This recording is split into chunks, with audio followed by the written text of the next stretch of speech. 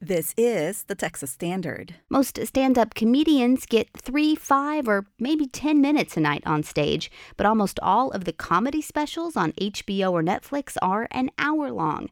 Hadi Mwagdi of KERA North Texas tells us about a comedy residency in Fort Worth that's letting emerging comics stretch their legs and find their funny.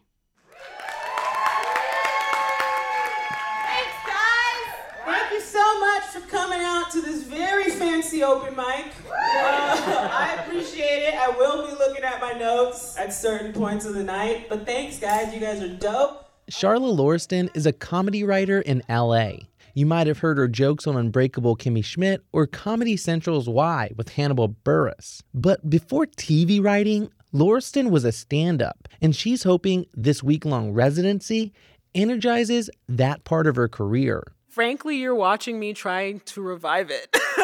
Because once you get into a writer's room, you really don't know what your schedule is going to be like. Lauriston spent the past 4 years working in television, but she's looking to raise her own profile. Basically, that job is like learning the language of your showrunner. And so that's really taken my focus.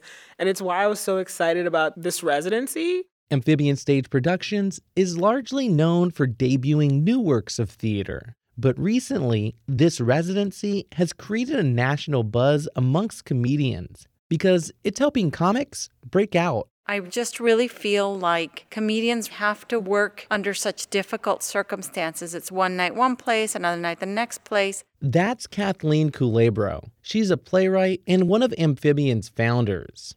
She sympathizes with stand-ups, and that's why she gives them the time they need to work things out. An hour a night for up to 7 nights a week. There's no pressure, and sometimes they'll come and ask me, do I have to do an hour? What if I'm short? I'm like, do whatever you want. Anything you want is fine. Bring out your notes. Try that. Do it. Comedian Baron Vaughn hatched the idea for the comedic residencies. He stars on Netflix's Grace and Frankie and the rebooted Mystery Science Theater 3000. He and Culebro collaborate to bring in comedians that need a safe space to workshop material. And it's sort of like how Amphibian nurtures playwrights with their new play festival. The goal is to support new work and to develop relationships with talented people and to give them that opportunity to create something valuable. Every dude I've ever met is at least a little bit garbage. I don't know. Every dude. And I have a husband. I think as a wife, this is my job. You give your husband a lot of love and affection. The second job is to moisturize his skin. And the third job is to make sure he knows every single day that he's a giant piece of garbage. This is freaking amazing.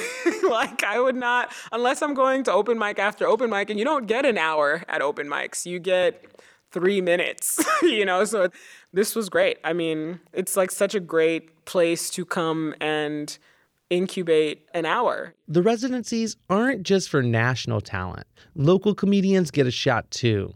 Dallas comedian Paulo Sferro has opened for some of the resident comics. I'm being super genuine when I say it was like one of the highlights at that point for me to get to open up for Baron Vaughn, somebody who I had looked up to and whose comedy I'd heard before. Ferro's been working for nearly 7 years. He's got reoccurring gigs in Dallas and Fort Worth. That's why Culebro tapped him to book local talent. He says it's an important gig. There's a lot of comedy clubs in Dallas, but there's a couple of people that get to do those spots, right? So there's some really funny talent here, and it's cool giving them a chance to work with some of these people that have made it or are on the cusp of just breaking through. Past residents like Aparna Nansharla and Lisa Traeger have each been invited onto Netflix comedy specials. And they're also making regular appearances on late-night shows, too. Comedian Emily Heller is now writing for HBO's Emmy-nominated series Barry. And it's jumps like that make this residency an opportunity not just for the comics, but for audiences, too. Reporting from KERA North Texas, I'm Hadi Mwagdi for the Texas Standard.